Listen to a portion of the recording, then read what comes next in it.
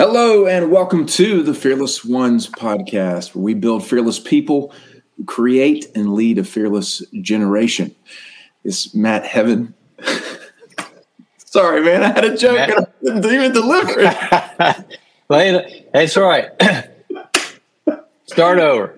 Clip. Oh, man. Matt Ham and Kevin Adams here on this Holy of Wednesdays. Matt Heaven. I heard Matt Heaven come out. I was trying to say, I like that. That's Matt pretty cool. Heaven on this Holy Week Wednesday, and I was messing with you, and it all just came out in this one blah. Welcome to our show with Matt Heaven and Kevin the Faithful. Funny stuff. That's hilarious, man. There's an alter ego, some pastor somewhere named Matt Heaven. Oh man! I heard somebody talking about we're done with Elvis in the pulpit, and I thought, dude, I love Elvis, but that's so funny. Yeah, it's shiny suits and Hilarious. It's great for the dawn of rock and roll, but we're just so done with that kind of stuff. But anyway. We got a good show today, hopefully good subject and appropriate. And, always want to ask a question and challenge people. So that's kind of where we're getting started. It's a simple idea, but, that's we want to dig into the idea of why are you faithful? What's the point of your faith? It's so easy to just accept, oh, yeah, I got faith. So we want to look at the point of it. Why?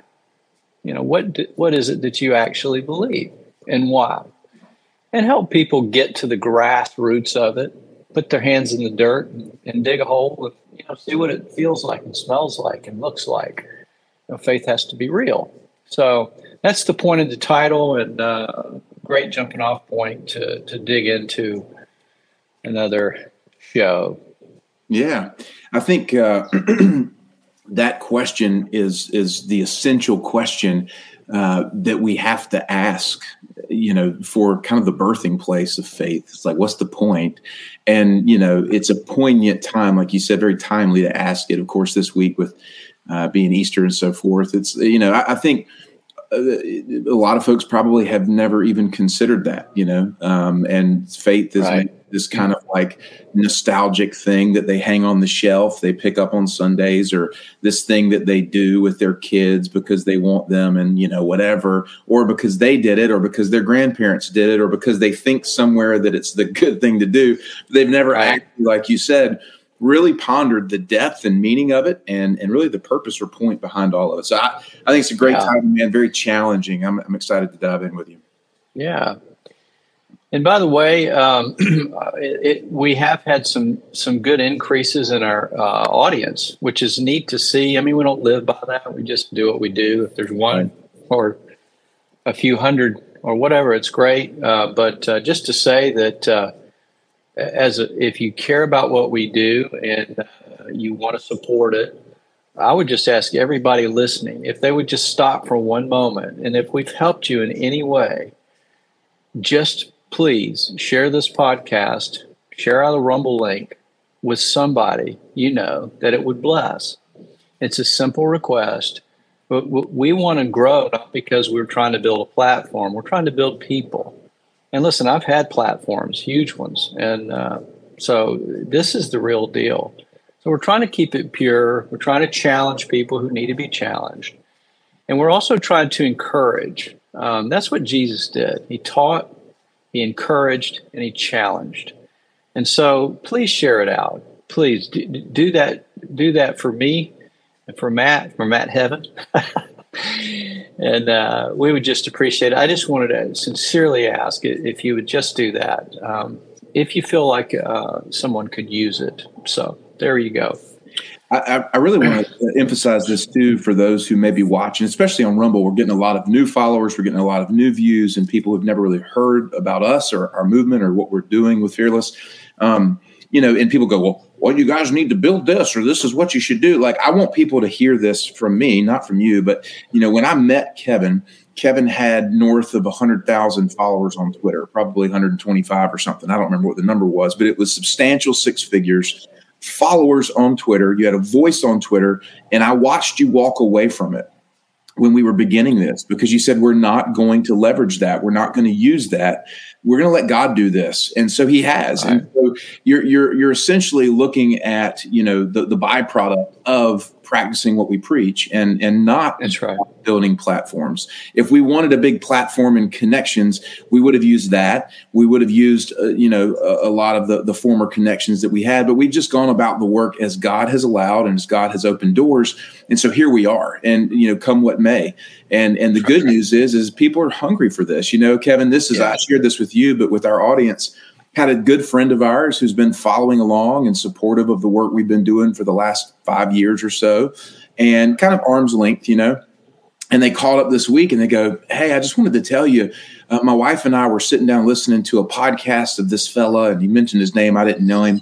And he was talking about like identity and fearlessness and like overcoming strongholds. And my wife and I looked at each other and go, this is the stuff Matt and Kevin have been talking about for the last, 4 or 5 years. And he said the light bulb just went off, and it was like the Rubik's Cube came into alignment. And he was like, man, wow, like, thank you guys for kind of like being forerunners and blazing that trail. And so, I just wanted to say that as testimony that, the stuff we're sharing here, folks, is not regurgitated. It's not canned. It's not cliche Christianese. It's deep spiritual truth and wisdom that's going to challenge you to grow, and it's what's needed for the season ahead.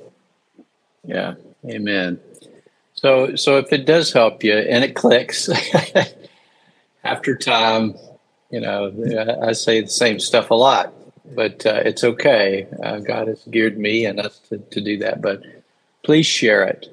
Just hold that thought. Please just send a link to somebody. We would appreciate it very much. And I'm speaking from my heart and asking. All right. So what's the point of faith? Faith, it's all these different things. It's going to church, or, some kind of destiny or fuzzy magical thing. And so let's just go back to the basic of it. Now, what's the basic? The simplest thing. You have to go. There is absolute truth. There's not your truth and my truth. There is the truth, and it is found in Scripture. So, but rather than the thing that most people dig into, I in particular, I always like to dig under the rock and find the unknown, find the hidden thing, find the secret thing, and really bring something new to it. There's no point listening to this if you're just hearing regurgitated stuff that everybody else is saying. So we're bringing something different. So I like to take the different point of view, and I think it's a gift, but it can be annoying too. But the point of your faith, I think, is the better question to ask, rather than why are you faithful? What's the point? God has a point. God's intention is your permission. So rather than trying to figure out the permission slip, understand God's point. Understand what He is after. And so let's look at an aspect of that most people don't really look at. And that's, it kind of sets the stage. There's a lot to go through. There always is, right? But we'll get through whatever we can. So I just kind of laid out a couple of things here to start with.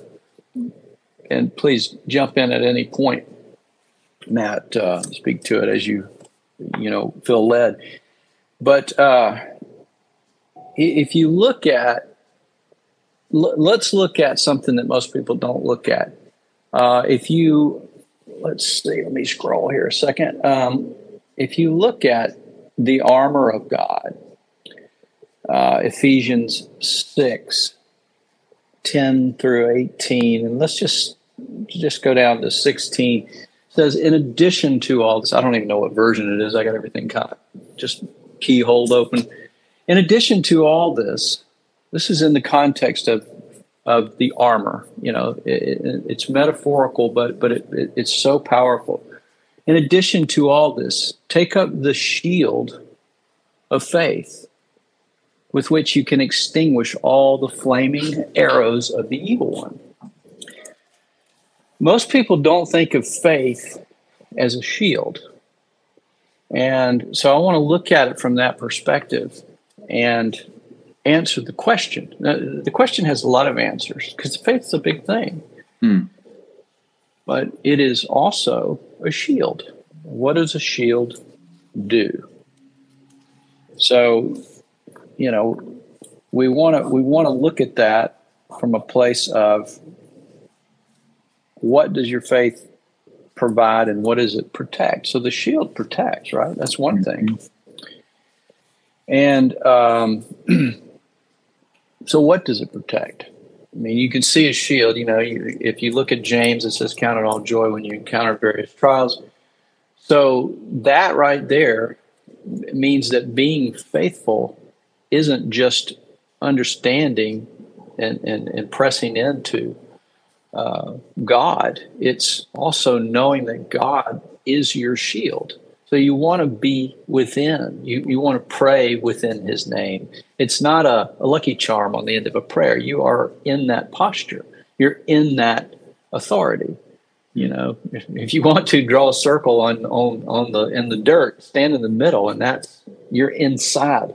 Yeah. You're in him and he's in us. So it protects you. Okay. Any thoughts? Just jump in. Yeah, I've got a couple. I don't want to cut off where you're going with it, but I'm just responding to what I hear you saying and kind of how I'm unfolding it myself. I think about the Old Testament, and I think about God's people going through the wilderness, and they had the the front guard and the rear guard, and the pillar of fire by night and cloud by day. And it was just this idea that God was their literal encompassing protector. Right. And David, when he wrote in Psalm 23, he said, "You prepare a table before me in the presence of my enemies," meaning that God is ahead of you, has prepared a table for you. But it says, "Goodness and mercy shall follow me," that goodness and mercy are behind me. So it's this idea that God's ahead, God's behind, right? And so when you're talking about faith as a shield, it's just this concept of God as protector and the faith in him as a capable protector. And, I had that image from Gerard Butler, I think, was the one that played the guy in 300, that movie about the Spartans. And when they had the shields and they all rallied up, and it was this shield, and all the arrows were coming in, and it could not get through the shield wall. And so the Lord, as you're talking, my spirit is affirming and saying the purpose of faith is to help you guard your heart. And that was this concept of why it's so essential to have a robust, strong faith, because it's what helps you guard from getting distracted, discouraged, and getting your heart pierced by the enemy's tactics. Yeah. Faith is it's not a fuzzy thing. It's not a cloudy thing. It's it is something that we have a choice in. And so if you understand at least one aspect of it, the importance of it, it is the most important thing. Now, Scripture teaches us that love is the greatest. And that is true. I mean, whatever Scripture says is right and true. We stick to that rather than our opinions. So there's no caveat to that. But right now, as we are in the world and not of it, this isn't our home. The only way for us to love like God is to understand who God is and who we are in him. In other words, we have to be like the Son to love like the Father. We cannot do it otherwise. So your faith is preeminent. You can't love the way God wants you to unless you have faith. And it has to be authentic.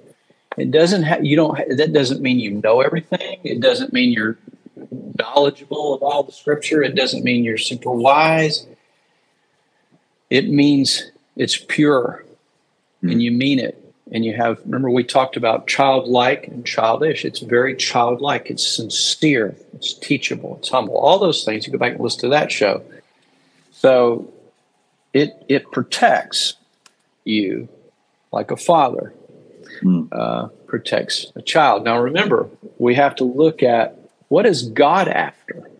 So the first question I wanted to ask was, what is it that you actually believe? So now that we understand the point of faith, one aspect of it, right? There's more, but this is, we don't have all day. So one aspect of it is that shield. But what is it that you actually believe? So I want to challenge people to just stop for a minute. You know, whether you're maybe, you know, I know some folks walk and listen to this, or, you know, maybe listen to it in their car or whatever, or just hanging around or multitasking. But whatever you're doing, just ask this question and really let it sink in. What is it that you actually believe? Especially, you know, I know a lot of people are going to be focused on just the week and Christ, resurrection, and all that stuff, and it's good. It's a great thing, right? But as you enter into that, ask yourself, what is it that you actually believe? And this is my challenge, right? You say you believe something. That's good. I'm not the judge of it. I'm simply challenging. I challenge myself because it is worthless if you don't do this regularly, because it fades off into the distance. You know, it's like having some old shield on from way back when, and you think it's still good, and it's just rot.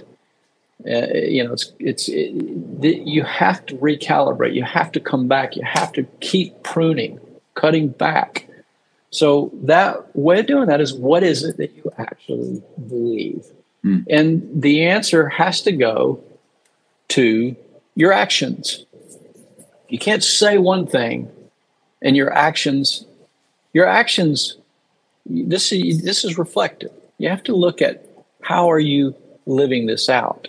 If you say you believe something, what you believe comes out in your actions, period. Yeah.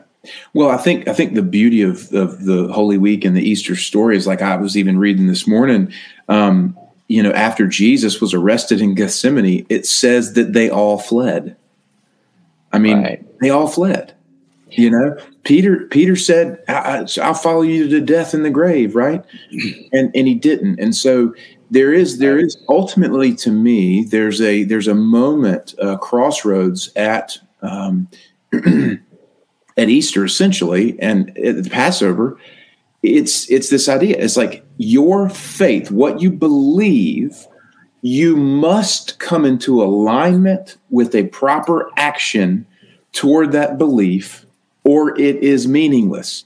Right. The Israelites could have believed in God all day, but if they had not taken the action of putting the blood of the lamb over the doorpost, the angel of death would have wiped them out, right? Faith has to have action. And that's the one part about the Passover, when you read it in the Old Testament, I love this, is he says, when you participate in the Passover, it says, have your belt fastened and your sandals on your feet. Like, that's a command of God. And to me, it says the whole point of that is be ready to move, be ready to take action. Like, your faith must be ready to take action. Yes. So the idea of asking that question and then connecting it with some action. Now, this has nothing to do with the speed or impatience or hurrying up or being reckless. But you can't use the excuse of, I'm just hanging out waiting. There's always something that can be done. It's like, you know, and we'll come back to this, but your mission field is the ground beneath your feet. So double check your heart, search your heart, and ask that question. What is it that you actually believe? And if you say, I believe that Jesus is God, then let that sit in your heart for a little while. Yes. And then remember what he did for you. And remember what he continues to do for you. and then take some action as a way to thank him, even if it's just saying thank you. But you're not here just for that, right? You're here to be a vessel for him. So remember, that's just an example. Even the idea that the mission field is beneath your feet, very simple things. We'll come back to that. But so all right, so think of it this way. All right, so here's the other side of this. What is it that God is after? What is it that he wants from your faith? What is it? All right, so I've got some, these are a few of the daily devotional texts we send out. If you don't get those, you sign up and you can get that. It's very good, challenging. You're not going to find it anywhere else. It's original content. But anyway, so I'm going to read a few of these, and then let's talk through it to answer that question. All right, so one is pleasing God requires faith. Now, we know that. You can't please him without it. So there's another aspect, right? Just to please God, you got to have faith. All right, so pleasing God requires faith, yet faith in and of itself is not an end, but a means to an end. It is a shield that protects the development of what truly pleases him. And that is your question. I'll just finish reading it, but think on that a little bit. What is it that truly pleases him? And that's intimacy with us. So focus on intimacy with God, and faith will arrive. Go back through that. I mean, not because it was incomplete. I just want to really hammer this home for people to understand how we're tying together faith being a byproduct of intimacy, and yet faith is the thing that guards and protects that intimacy as well. Mm-hmm. Yeah. Okay. So pleasing God requires faith, yet faith in and of itself is not an end, but a means to an end. It is a shield that protects the development of what truly pleases God, and that is intimacy with us. That's what he's after. So, the call to action is focus on intimacy with God, and faith will arrive. You're cutting to the chase. In other words, what is it that you truly believe? You go through that process. There's an action step. One action step is to remember that God is personable with you. He wants intimacy. He's not just trying to say, hey, be faithful. There's a point under it. There's something important. Now, we're asking the question about what does God want? Now, everything he wants is for us. It becomes about us, but we asked, we looked at it the other way. What is it that you actually believe? And you have to take a step. But now the question is, what is it that God is after? What does he want from this? There's more to it than just, hey, be faithful. It pleases him. Why does it please him? Intimacy. Yeah. That's what he's after. Relationship. I think people glaze over that. They don't think about God that way very much. Yeah, well, I think that the default is God wants my obedience, right? Or God wants his own glory, or God wants to reach people. Like all these things that are certainly aspects of God's character, but ultimately all of those flow out of intimacy with the Father. That if you are intimate with the Father, you will glorify him. If you are intimate with the Father, you will evangelize in his name, right? If you are intimate with the Father, et cetera, et cetera, et cetera. And so the ultimate point then is what you're leading to here is intimacy with your Creator, intimacy with the one that made you, intimacy with your Father. And so with that said, Kevin, I'm just coming back to this. I'd probably cut you off there, but there's plenty more, but go ahead. I was going to say, what to me, like when you say intimacy with God, give me a picture of that. Like, when you think of intimacy with God, what picture comes to your mind? Affection. Trust. Let's start that by. I'm going to read the next one, and then I'll answer your question. The next nugget, daily devotional, goes out. It's $10 a month. It's not like a sales guy, not. It just helps us. Hopefully, this will help. All right, so here's a way to answer that question. Faith isn't about endlessly waiting to experience God, but knowing He is patiently waiting to experience you. Offer Him all your heart, and He'll give you the sound of His voice. Offer Him all your mind, and He'll give you the courage to follow every word. We need to understand that God gives us a choice in that intimacy, in that relationship. We need to learn how to become intoxicated by God. And I don't mean, Holy Spirit drunk and all that stuff. I'm talking about deep affection, trust. Now, God wants to experience us. He created us for this reason. And so we have such a skewed view of things. Typically, I'm not saying everybody, but He's after intimacy. I have some good, close relationships, and I challenge the crap out of my own friends, but they challenge me too. So it's not. It's a deeper thing. There's a trust there. All right. So, but we have to look at it. How does God see us? If He wants to experience us, then let's go to Scripture for a second. And I don't have it in front of me because it's in there. But there's three main viewpoints that He says we are to Him. There's more than three, but there are three intimate ones. All right. So what are they? He sees us as His sons and daughters. If you don't believe that, then go to Romans 8 or look at, Jesus' model prayer. Our Father. He didn't say His Father. He didn't say your Father. He says our Father. That puts us all together in the same family. Okay, our Father. So He sees us as sons and daughters. What more intimate relationship is there than a child pulling on the shirt tail of a father? You have daughters and sons, and I do. And when they're little, there's nothing that we wouldn't do for them. Now, we're not going to give them everything they want because they got to grow up. But it's very intimate. All right, so the second one, He sees us as His bride. We are the bride of Christ.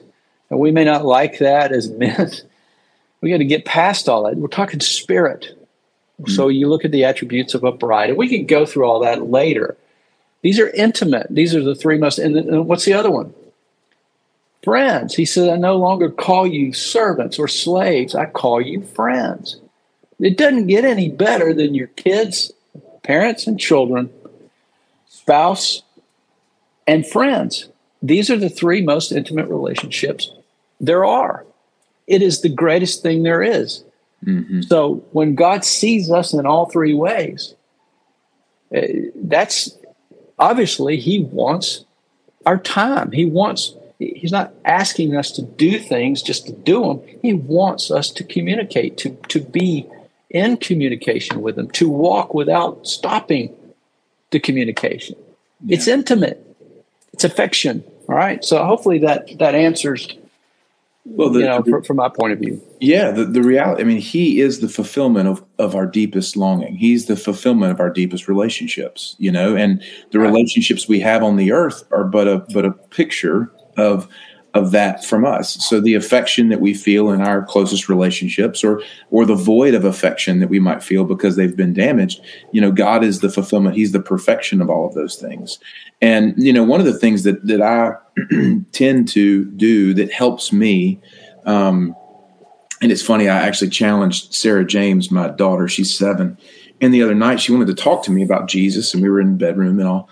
And I just asked her a question. It's a question I ask of myself. And it's Sarah James, if Jesus walked into the room and He sat down on the edge of your bed, what would you say to Him? and that's an exercise I take myself through if I'm having a moment, or if I'm feeling a little bit, downcast or whatever. I just imagine Jesus coming in the room and like, how would I interact with him? Like, he's here. Like, let's not pretend that he's not. So let's actually go ahead and visualize this.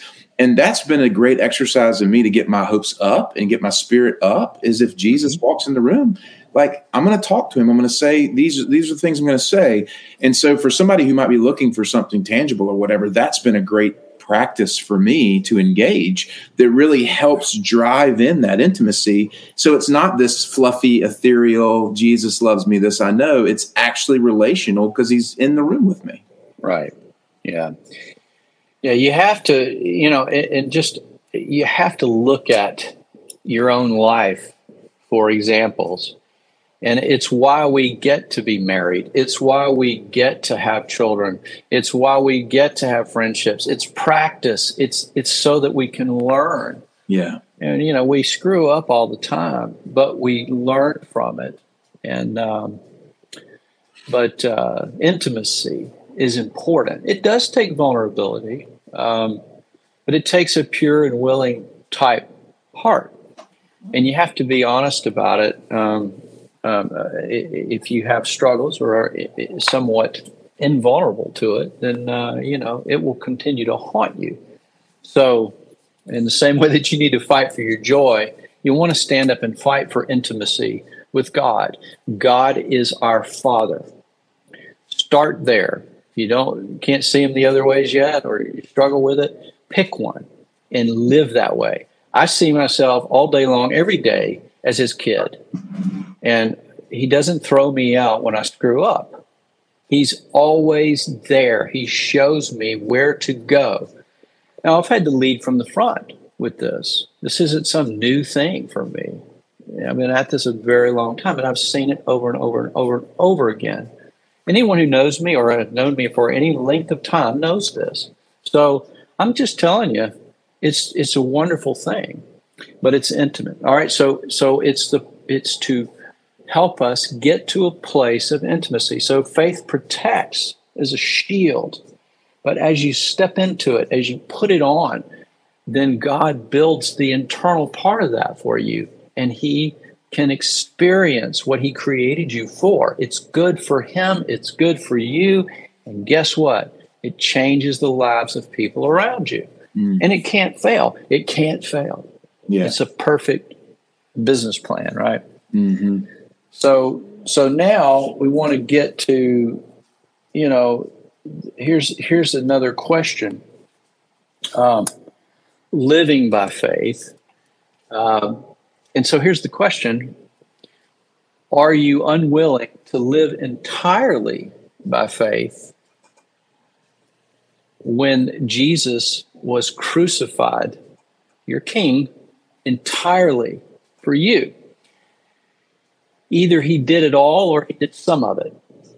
So what do we owe him in return? It's not just the obedience. It's not just the task. It's to live as his vessel. And so in order to do that, we have to let go. I kind of push hard on people about giving, and it's not about money. It's about what your heart, does it own you or do you own it? And if you do, it's all his. So let go, be free. And so this is part of that. So if you're unwilling to live entirely by faith, we can talk about what that looks like. But he did it entirely for you. So that's a good question for you to think on. Where does it end for you? Where do you stop living by faith? Because you do at some point, right? Yeah. Hopefully not. But that should be the goal. So anyway, just a thought. Yeah. Along those lines, this weekend I had the opportunity back in Raleigh to go share a message with our friends who've supported us up at Macedonia. And, I felt compelled to contrast Mary and Judas in that moment where she broke the nard oil over his feet. And they say it was a year's worth of wages. And Judas criticized her because it could have been used for the poor or whatever. And to me, that's a picture of two people who have encountered Jesus, met Jesus, know Jesus, experienced Jesus. One who's willing to do what you just said, entirely everything poured out on her Lord. And I got nothing else but you, and that's all I need. Versus Judas, who is hedging his bets, who's concerned about himself, and who will not entirely give himself to the Lord. And that's when the betrayal in his heart had already begun. And so I think a lot of people walk through, I wouldn't betray Jesus. Somebody put a gun to my head. Well, yeah, okay. Think through this all the way, because if there's any part of your life that you're holding back, that's a part that needs to be laid down. That's right. That's right. And if it's not tested, excuse me, if it's not tested, hopefully you have the blessing of it being tested, because it's really the only way to grow. And people grow in different ways, and there's different types of testing. I don't want anybody to have to go through the things that I've been through. But if you listen and learn from it, you don't have to go through it. But those experiences are deep, and they're more valuable than what material goods you have or have sway over for a moment in your life. Yeah. So anyway, that's a good question. Now let's talk through the idea of what this sets the stage. Okay, it didn't have to all be perfectly logical and all that. It's just, this is about depth. This is about learning to walk around, talking with God, and listening, learning to really, really listen and follow, and believing what he says. Believing is a whole different thing than simply throwing a prayer up and hoping. Believing is experiencing the ways of God versus just knowing about him. And it develops in you the character to carry out the call. Every heavenly purpose has an earthly preparation season, and people don't like it. It's called discipline or discipleship. Welcome, right? Right. You don't like it, then you'll stay where you are, and you'll keep saying the same stuff over and over again. So, as a true friend, just go, yeah, that's fine, all good, brother. Yeah. Or I think a true friend speaks truth to you, to help you, right? That's what we do. That's I love. I love that if it offends you, it's probably working. Right. When it comes to the Lord, if it offends you, it's probably working. That means it's doing what it's supposed to do. Yes, that's right. That's right. When you become unshakable, it means you've been offended to the point where you're flattened. That's right. And you don't get offended anymore much. But anyway, it sets the stage. So it protects, but it also provides. And I'm just going to throw these things out. It reveals, this is faith. Like, this is what's the point of your faith, right? It reveals your value, your position, your posture, and it reveals your vision and ultimately your purpose or God's purpose for your life. You have to go through that process. You can't read a book and all of a sudden understand it like it's some kind of hat trick. All of that stuff is okay, but it doesn't, it's just happy talk. So this has to be real. Your faith has to be real. And you don't have to carry it on your shoulders, but you have to step into it with a heart that trusts God like a father, like a spouse, like your closest friend, lay down your life for your friends, that kind of friend. So your value, your position, your posture, and we're talking about authority, your vision and your purpose, his purpose for you. And these things are all a choice. But think about this is the big question is, what is the point of your faith? This is the point of it. So people tend to put their faith in one box. Here's my profession. Here's my personal. Here's my faith over here. Most of it happens in a building. And, we're just so beyond that. Yeah. It doesn't mean don't go to a building. Fine. I don't think that's going away.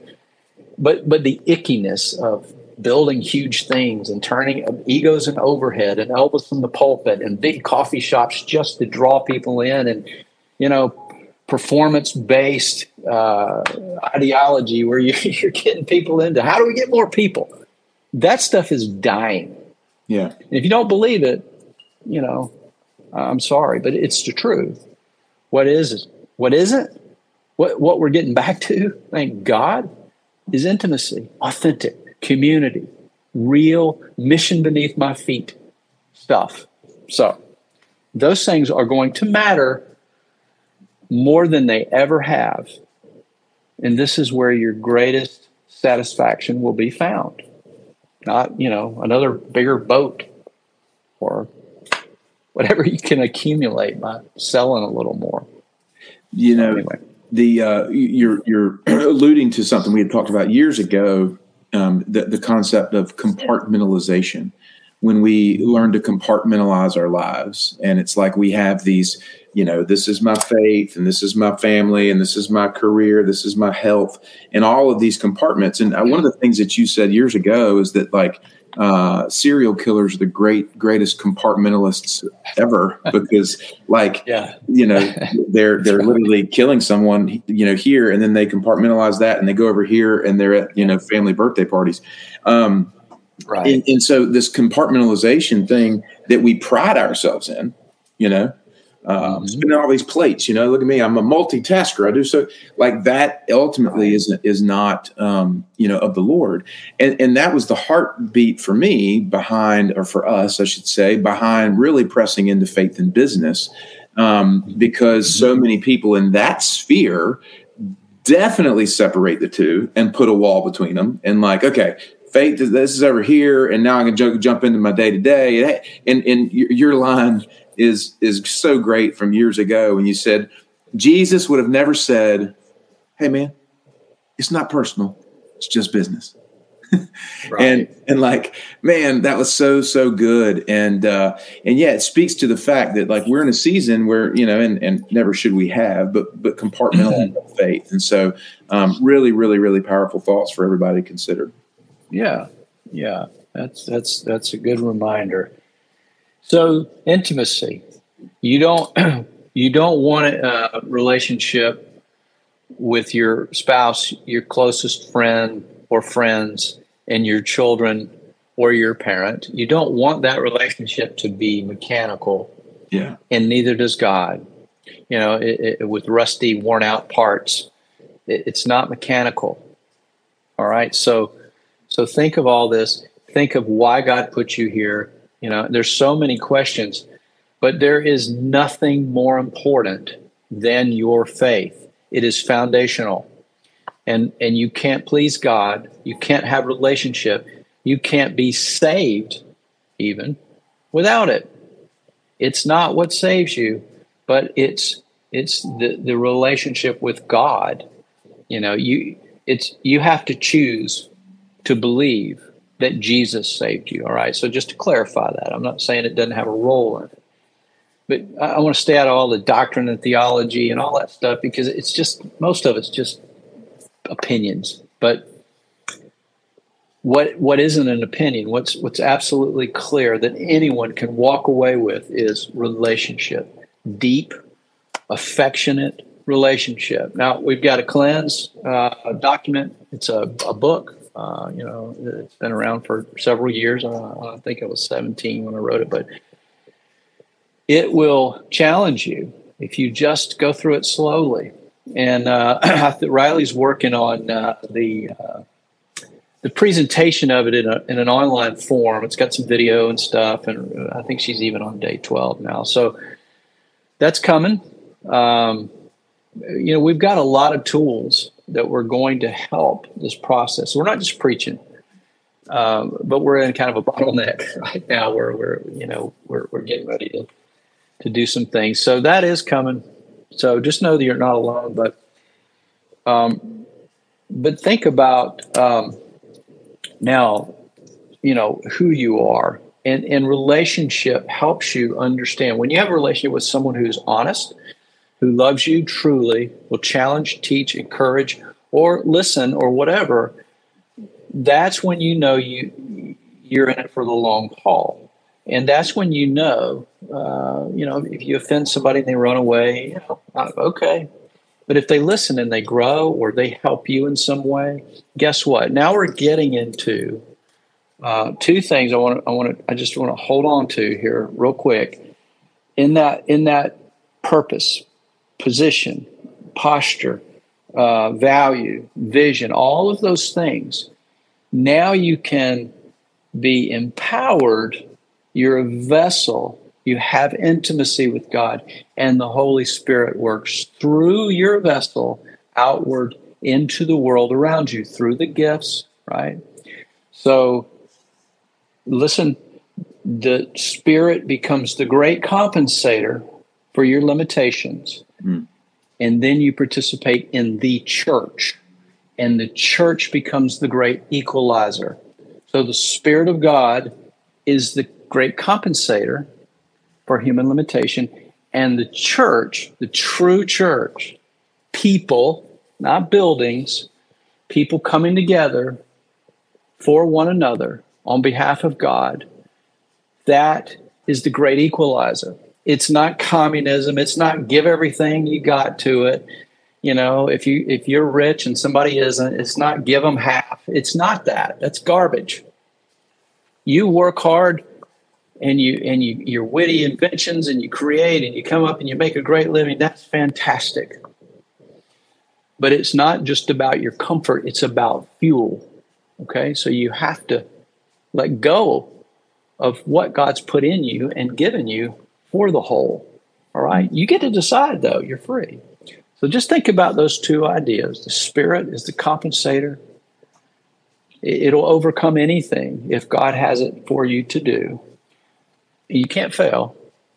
And then the church, when you participate in that, from this place, from faith, not just, I go down to church over here, throw a little money in the plate, heard a good sermon, now I'm going on to my chicken and football, check. Back to the grind on Monday. Hey, would you buy my whatever? I mean, that's what people do. And then they die, and they got a few things. It doesn't change anything. All right. But it's the great equalizer. It's interesting. The season that we're in right now is the equalizer to the things we see in the world is the church being the church, is God's people becoming God's people in community to change a generation, right? That is the equalizer. I think about Denzel. Wasn't that movie The Equalizer that Denzel was in? Wasn't that the Equalizer? Oh, they're great. Yeah, they're violent, but you put it with a little violence. Yeah, it's good. Yeah. It's awesome. I mean, the church in motion is that thing. There is no weapon formed against it which will prosper when the church is being the church. But here's the interesting thing: the church can't be the church without the Holy Spirit. And in large part, when we have a people who are uneducated about the Holy Spirit, and have yet to ask the Father, right, as it says, for the Holy Spirit, for more of the Spirit, to be educated, discipled in the purposes of the Spirit, and then to be free in the Spirit, to follow where the voice of God leads, and then to be accountable to a whole under some, authority. Like that's the thing that's when it says to me in Romans 8 that creation longs for the revelation of the sons of God. Like that's where we are. Like creation right now, everything we see that just raises its head against deep spiritual truth and values is basically creation longing for the revelation of a Spirit-filled people to go take and reclaim that which God has said they have authority over. Absolutely, yeah. And when you have that, you learn to apply it, and you learn that you're here to bear fruit. One of the things that I run into a lot with people is I need to, I oughta, over and over. We talked about this already, but the other day, I get tired of it, but I also know that the right people, the ones who stick around, who keep coming after it, it's okay. But it's like you got to get hold of this. And I'm just speaking to anyone who will hear it. You are not here to get, to accumulate, to win, to compete. You're not here for that. You're not here for any of those things. That's God's job. He is Jehovah Jireh. He is your provider. That doesn't mean you don't need to work. It means you work at the things that he put in you. And you have to work with him and follow him to that place. But if you want to be free, because freedom is what money's really about, freedom to do the things that God put in your heart. All right, so he's the one that'll provide for it. If you don't let him do it and you try to do it, it will have something attached that isn't from him, and it won't last. So it's worthless, generationally especially. But so just think of this this idea that we are vessels and we are here to offer. We are here to let God work through us. Remember the Eric Liddell quote. Eric Liddell, guy in Chariots of Fire. Watch the movie if you want to learn about him. Great guy. But he said, God made me fast, and when I run, I feel his pleasure. Guess what? That's faith. That's I'm in the candy store and God's telling me to pick out the candy, and I just love the lemon heads the most, so I'm going to get those, or the fudge or whatever. Our God loves us that way. So some of those things are just for us. So if you've got an airplane, or you got a boat, or you got nice things, man, I'm so happy for you. If that satisfies you, that's awesome. I got a bunch of surfboards. I came here with none. People kept giving them to me, and it's great. But that's God, So it's not about competing and comparing. It's about saying, hey, you want to have a beer? Let's talk. Let's laugh. Let's enjoy each other. What's going on in your life? How can I help you? And bringing that to the table, because, but we get in these weird strongholds, and you got to work through this. And that's what the mentoring program's about, right? Teaching. But we're here to give. We're here to give. We're here to give. We're here to give. Jesus said it's better to give than receive. So we've got to get our minds. We have to be able to receive when God's giving us something, and he'll use people. I got a good friend who will never let me pay for anything when I'm around him. And I mean, I love this guy. He's fun to be around. But he has plenty, but he don't even let me pay for a beer or a meal. And but I love that about him, because it's sincere. He means it, and it's one way that he can give and offer and help. I can buy my own, but it shows his heart. So little things matter. It's not just some big grand thing. Yeah. Anyway, we're here to offer. Think of it that way. That's where you find your satisfaction. The beauty of I just got a picture of that. I think it's Shel Silverstein. It was The Giving Tree. I think it was the book, and I can't remember it. I have pictures of it in my mind. It was a little boy who sat by a tree, and had a relationship with the tree, and the tree provided shade, and then it provided fruit, and he cut it down to build a house or whatever. At the end of his life, the little boy just sitting on the tree stump, and he's like, well, I can be a stump now. You know what I mean? And it's this idea of like, the purpose of a tree is to bear fruit, is to bring to the world around it. And so that's who we should be. Like, what greater legacy in our life, man, gosh. Yeah. What greater legacy in our life that we look back and say, man, that guy gave everything he had to everybody around him. Man, that's just powerful to consider. But the world does not train us to think that way. The world trains us to hoard and to hold on to and protect and, strive. And it's crap. It's just crap. And, it's that let me get mine kind of thing, man. And it ultimately boils down to a lack of faith, that God is good enough. It's funny. This morning I was reading in Exodus, right when after the Passover, it basically said that the Israelites asked the Egyptians for gold and silver and clothing, and it said, and the Egyptians gave it because the favor of God was on His people. Mm-hmm. And it was just like, man, there's no lack. There is no lack. But don't forget, all the gold and silver out in the desert won't get you one cup of water. Right. The wealth of Egypt will not buy you anything. Absolutely. When you don't use it to change the world.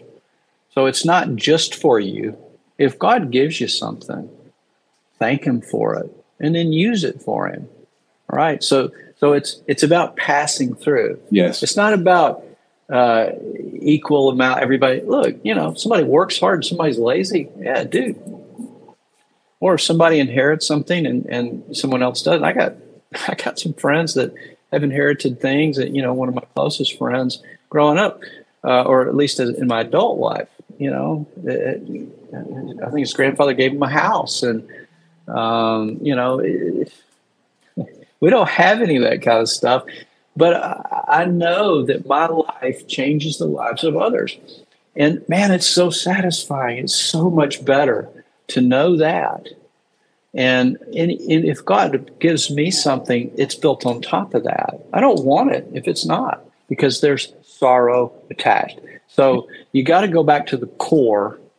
That's where, life is about impact, not comfort. God will give you rest and comfort and rejuvenation in that, but it's not a lifestyle. Your lifestyle is supposed to be impact.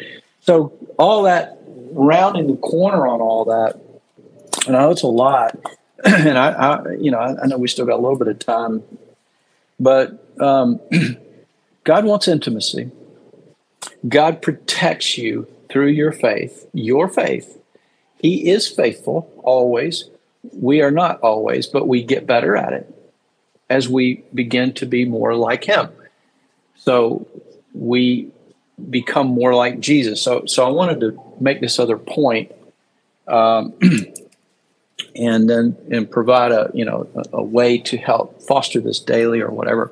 All right, so this is the other daily devotional text out of the three that I pulled up. This says, Jesus was and is God, but He did what He did on earth by faith as our model, not by magic wand, golden scepter, or even 10,000 angels. He made a choice as a man. And if we want to get beyond simply quoting Him to actually emulating Him, so must we. Being like Jesus equals living as sons and daughters. That means, as a man, He did what He did to model for us. So we can't say, well, yeah, but that's Jesus. I can't do that. And, He's magical, or flying around in golden underwear and zapping things. And that's not what He did. He refused the deity to live as a man. This is incredible, or it's very credible. But He did it to set the example for us. He didn't become a man to learn what it's like to be a man. God doesn't learn. He doesn't need to learn. He's preeminent. He knows. He's all-knowing. He's omniscient. So we need to become like Jesus. We saw it. We see it. We read the Word. That's the character. That's what passes through us. And that's where the light comes from. Remember, it took a little while, but remember I said, be light, and, I think you had to grow into what does that mean? But a light bulb doesn't negotiate. You light a light bulb in a dark room, who wins the battle? Every single time, there's no debate. The light always overcomes darkness. And you may not understand where all in the room it goes or where it goes. But remember, you do your part, God will do the rest, and it's exponential. All right? So Jesus, our job, our first tier is to follow Him through the action of becoming like Him, letting Him disciple us, discipline us, teach us, press in. Is your job more important than scripture reading? No, not at all. It doesn't mean quit your job and sit around and read scripture. It means start with him. Take a small dose. Get the breadcrumb and he'll show you the slice of bread. Go after the bread slice and he'll show you the loaf. Then he'll show you the basket. Then he'll show you the bread maker. That's how this works. Vision, right? Small steps. But think about that. Jesus was no different than any of us. He's all man and all God. Now, the all God part, he took it. He took the payment for us. But he's also all man, so that we have no excuse. It takes time, but we must follow him by living. He's our model of sonship. Sonship, sons and daughters, same thing. We learn to be in that family. We learn to fall in love with the Father. What motivated Jesus more than anything else? One thing, there's a lot of things that motivated him, or a few, but one thing above all else. What was that? What do you say? Please his Father. That's it. That's it. So if you don't have that intimate relationship,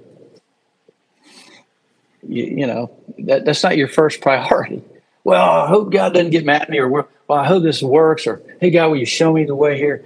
No, just set out to please him. Mm-hmm. Stand up for him. Fall in love with him. Be intoxicated with him. He's everything. And this little vapor of a life is it's nothing compared to the depth of that. So if be patient with him. He's been patient with you. There's so much. All right. But that is the other part of what's the point of your faith, so that you become like the Son. God's after intimacy. Well, what does the Son have? What motivates it? That relationship in return. And then that's where these things start to unfold: your value, position, posture, vision, purpose, etc. I was talking to a guy yesterday, good guy, and he's in a mentoring program. And, I think he's doing pretty well. And, I think we just talked through about comfort and all that stuff. But the bigger, most important thing is why God put you here. And you've got to get on with that. And if you let other things distract you, then you're going to miss the mark. And that is the ultimate sin. And that's how the enemy can win a battle that he's not really qualified to win. So, in wrapping all that up, what's a way to step into this? Right? I just wanted to bring that home. Yeah. Jump in, Matt, if you got some thoughts. I don't want to. No, my thought was just kind of fleeting as you talked about how so many people just settle for provision. It's like they long for purpose, they long for life abundantly, but they just settle for, I just got to get the bills paid. And so they just settle for provision. And because they settle for provision, they take the lesser thing and they miss purpose, and they miss, this idea of pleasing the Father, this idea of the higher calling. It's like they settle for the lesser thing, not even knowing it's the lesser thing, because the culture in the world has told them that it's the greater thing. Right.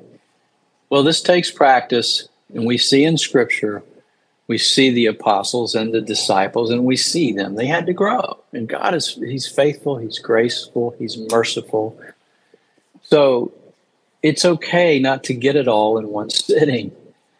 It surely takes time. So, but just don't quit. Get up. And what I was thinking of a minute ago, I kind of got off track, but this guy, he's in his 50s. I think he's about 50. He's a good dude, but he, it dawned on me that we wouldn't be talking had I not made some of the choices I made years ago by having to come to this realization. So, I think when you understand why God put you here, you can't go back. It changes you, but it makes you more like Jesus. That's when you can truly imitate him. All right, so let me give you one last example about the mission field beneath your feet, about being a light right where you are. And I mentioned my one of my closest friends growing up. His wife has cancer, and it's not good, and it's heartbreaking. This guy, man, he needs some rest in his life. Holly's dad, he's going through the second bout with this stuff. There's pain everywhere. So, we've got our next door neighbor. My first one, I watched him die. He took that shot, and I not to get into all that, but it happened. So our next door neighbors now are sweet people. I don't think they know a lot about faith. I think they do have faith, and they have a genuine heart. They don't know a lot about Scripture. But we haven't had a ton of interaction with them. We ask them to get our UPS packages when we're away. We've prayed for them a couple times. But the guy comes over. They're in the produce business, and they'll hang cucumbers or some oranges on our door. And that's their way of being kind back to us. But there's not a lot of interaction. It's mostly just passing, the driveways. But this guy comes over a couple days ago, and he is weeping. And he says, "I'm not doing well. Can I talk?" And he was just floored. And this guy's about 52, somewhere in there. Doesn't have kids and works all the time. And Holly invites him in. He comes up our stairs, and I'm, kind of sprawled out. And I already told you the story, Matt, but I just wanted to throw it out there because this matters. He came up there and he said, my best friend, the guy I've known since we were in diapers, shot himself last night and left a family with no explanation. I don't know what to do. He was distraught. He didn't even know how to, he was trying to protect his wife and all. He said, "You're the only people I know that know God." He saw something, that sweet aroma. So I'm not bragging about it, right? I'm saying we were there. Something happened. He just needed to share it. We prayed for him, but mostly we just listened to him. And that dude, he gave me and Holly both bear hugs, about 5 or 6 bear hugs in about 15 minutes. And he walked away. He was better. He still had to carry it, but he got to share it. And that's light. Light overcomes darkness. We didn't need to preach to him. We didn't need to get him to our church. Our church is people. It ain't a building. We didn't need to convince him of anything. He saw it. So that right there, remember, it's simple. You're here to give. You're here to offer. But start with simply being light. Turn that light on. Go about your business and watch what happens. Because God will bring those opportunities to you. And that was simple. Very simple. But to me, he just needed to cast his cares on. And he did it on us. And now he knows you can do that. You can cast your cares on the Lord. He's the one really, really even working through us. But all this matters in what's the point of your faith. That right there is the point. Every day, all the time. So all that said, just to wrap up, so where do you start if you don't know where to start? And I've got I wanted to read one little thing out of this Learn to Feel the Word book. We had somebody ask us for some the other day, and we of course don't have any more. We need to reprint, or I think it's just another course. But there's something really important here that I want to read. The Word is so important. It's so important. And if you're unwilling to spend time in the Word, taking it into your heart, imagining it, being there, then, what are your actions? So start there. Give that time to God. Give him that intimacy. And so, there's a great exercise in the beginning of this book. I won't take time to read all this stuff, but all these excuses, we call them yeah buts. There are no yeah buts. stop yeah-butting this. There's no yeah but. So yeah but man's word, not God's. But think about this. This is the exercise, and I'll just walk through the points of it. And I use this to help people who don't quite understand the importance of it or believe Scripture or whatever. So number one, if you are a believer, if you're not, I can't convince you. I'm not going to try. But number one, do you sincerely believe that God exists? So the answer for the believer is yes. Number two, is it safe to say that he is vastly more intelligent, more powerful, and creative than you are, than we are? Yes, right? Do you see, these are A, B, C. The third one, or C, do you believe he would struggle in any way to precisely express his intention? It doesn't matter what man's done with the Bible. God cannot be sidetracked. So we can't sidetrack him. He's preeminent. So you keep following this line of thinking. Is it possible that a God who is infinitely powerful, supremely intelligent, and perfectly able to say what he means could be sidetracked by the failures of mankind? The answer is no. He cannot be, will not be. He will carry out his will. His word is his word. Don't add to it. Don't take away. And trust it. Okay? God's saying this. This isn't Kevin. This is what Scripture teaches us. All right? A couple more here. Would this same God lack the ability to create a book about himself and the meaning of your life precisely as he desired?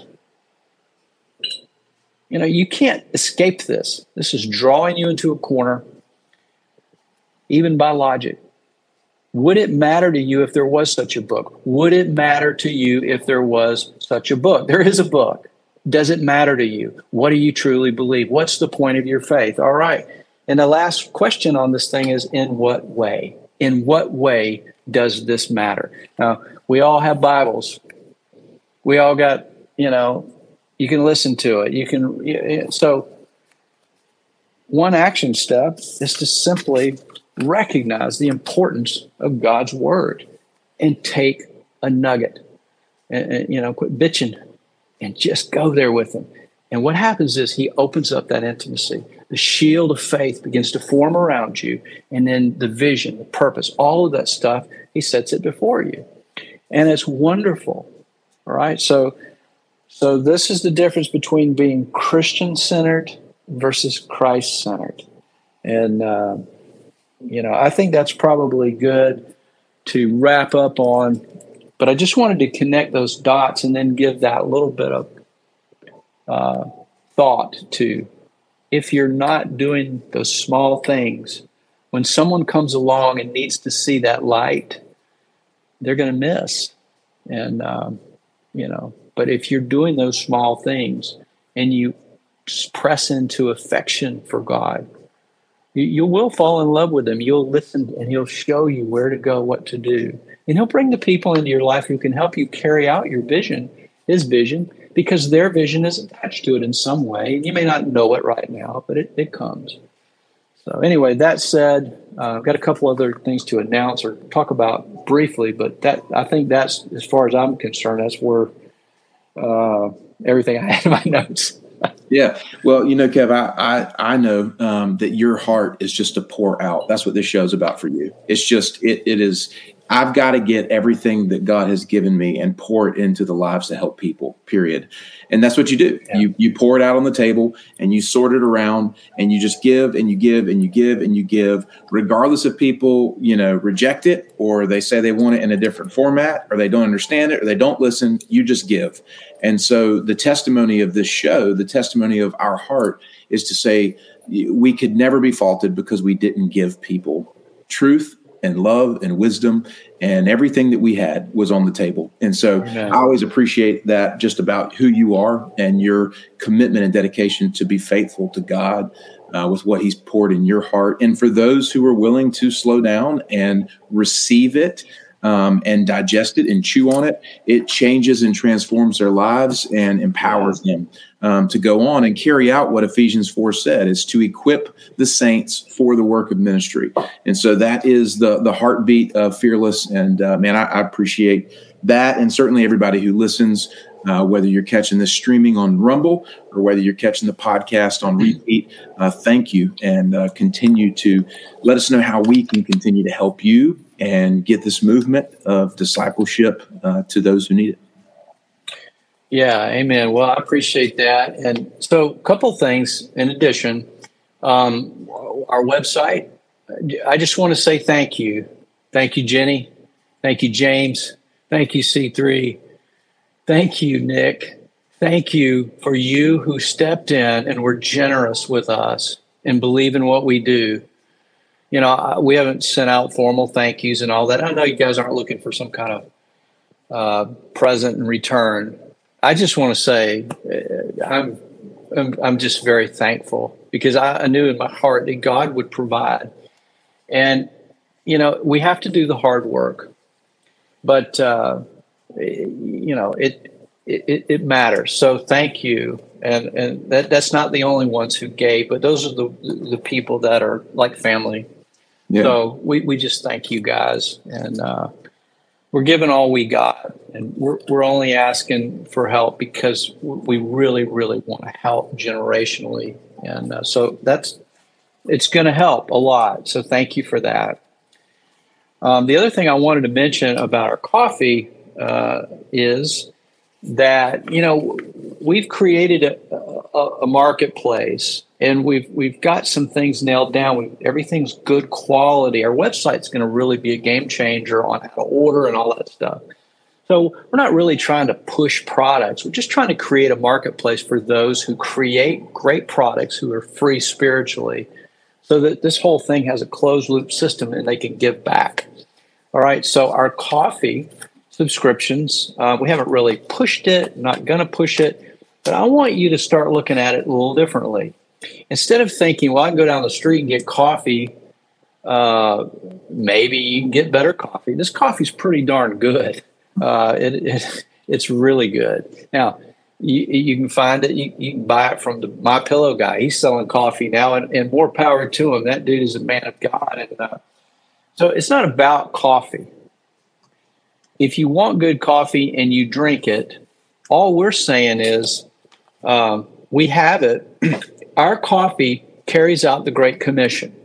So you can go spend a little less, and you might even get better coffee. This coffee is not expensive. But that money, it covers the cost of packaging, shipping, all of that. But what's left over, it doesn't go into our pockets. It goes into our organization so that we can spend time with people teaching them, so that Matt can do Faith in Business. And listen, Faith in Business has a bright future. People, they need to understand how to live out their faith in business. So it's awesome. And I've continued to encourage him to keep doing it on the days when people don't show up, which is hard. But he's been a warrior, and he's going to keep doing it because it's coming. These people need it, all right? So this coffee helps that. Yes, we sell it, but we're not in the coffee business. We're in the people business. So, you know, don't forget that. So here's what I'm proposing, and as we keep putting this thing up, and what I'm proposing now is stop thinking of it as a way to get you some coffee. If you want to go to the grocery store and get some, do it. I'm saying sign up for a subscription. Look at it as a donation. And if you don't want coffee, give the coffee away. So I'm calling this now a coffee ministry. And I'm going to create something that comes with that shipment so that you can go out and give the coffee away to help them understand their own value. If you give a nice tip to a server, give them a bag of coffee. Help us. So we're not in the coffee business. We're in the people business. Buy the coffee, and if you don't drink it, give it away. Get a subscription just to give it away. This is unique. It's different. It's so much better than just throwing some money in a plate to build a bigger building. And that's going on. I think that's ridiculous. We have no overhead. We have no debt. We run lean and mean. We'll never ask you for something for ourselves. So buy some coffee or get a subscription so that we don't have to keep chasing down donations every month. It's simple. Make it a ministry. I'm going to tie all this together, but, we're asking for your help. You're listening to this now. It's free. You're not getting this anywhere else. So that's what the subscriptions are. They're about ministry. They're about people. And the coffee is damn good, by the way. And it's not crazy expensive. Give it away.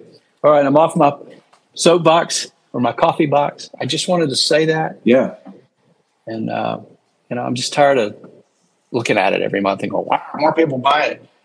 It's because they don't understand the importance of it. Sure. My own son gets a subscription from somewhere else. And I'm like, well, this carries out the Great Commission. What's more important to you? So anyway.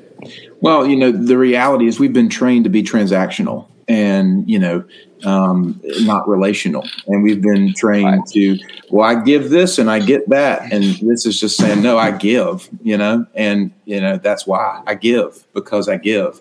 And we're saying, hey, and you're going to get something awesome that you can then use as a resource. And when you look at it as a mutual giving, then I think it changes the mindset. But that has to be trained into people because they're not trained to think that way. They're trained to, that transactional thing. Yeah. Well, listen, building something from scratch, it ain't easy. And I've been at it and I've done it multiple times. I've had success and failure. And there's days it's just hard. But all we're asking you for, even if you give a nice tip to a server, get a subscription, because if you do, you're going to get that coffee and just start giving it away. And I'm going to create something for you to give it away with, but you're going to bless people. There's nothing like giving. Remember your kids on Christmas morning? Give yourself away. We're giving you something cheap and easy that you don't have to think about it. You can just start giving it to people. And it's simple. All right. I'm rambling again, but we're done. And thanks, everybody. Think about that big question. What is the point of your faith? And it has to be attached to action. And God will do the heavy lifting. But you get started with the Word. Treat it like it matters more than anything else. Amen. Kev, man, thanks for pouring out today.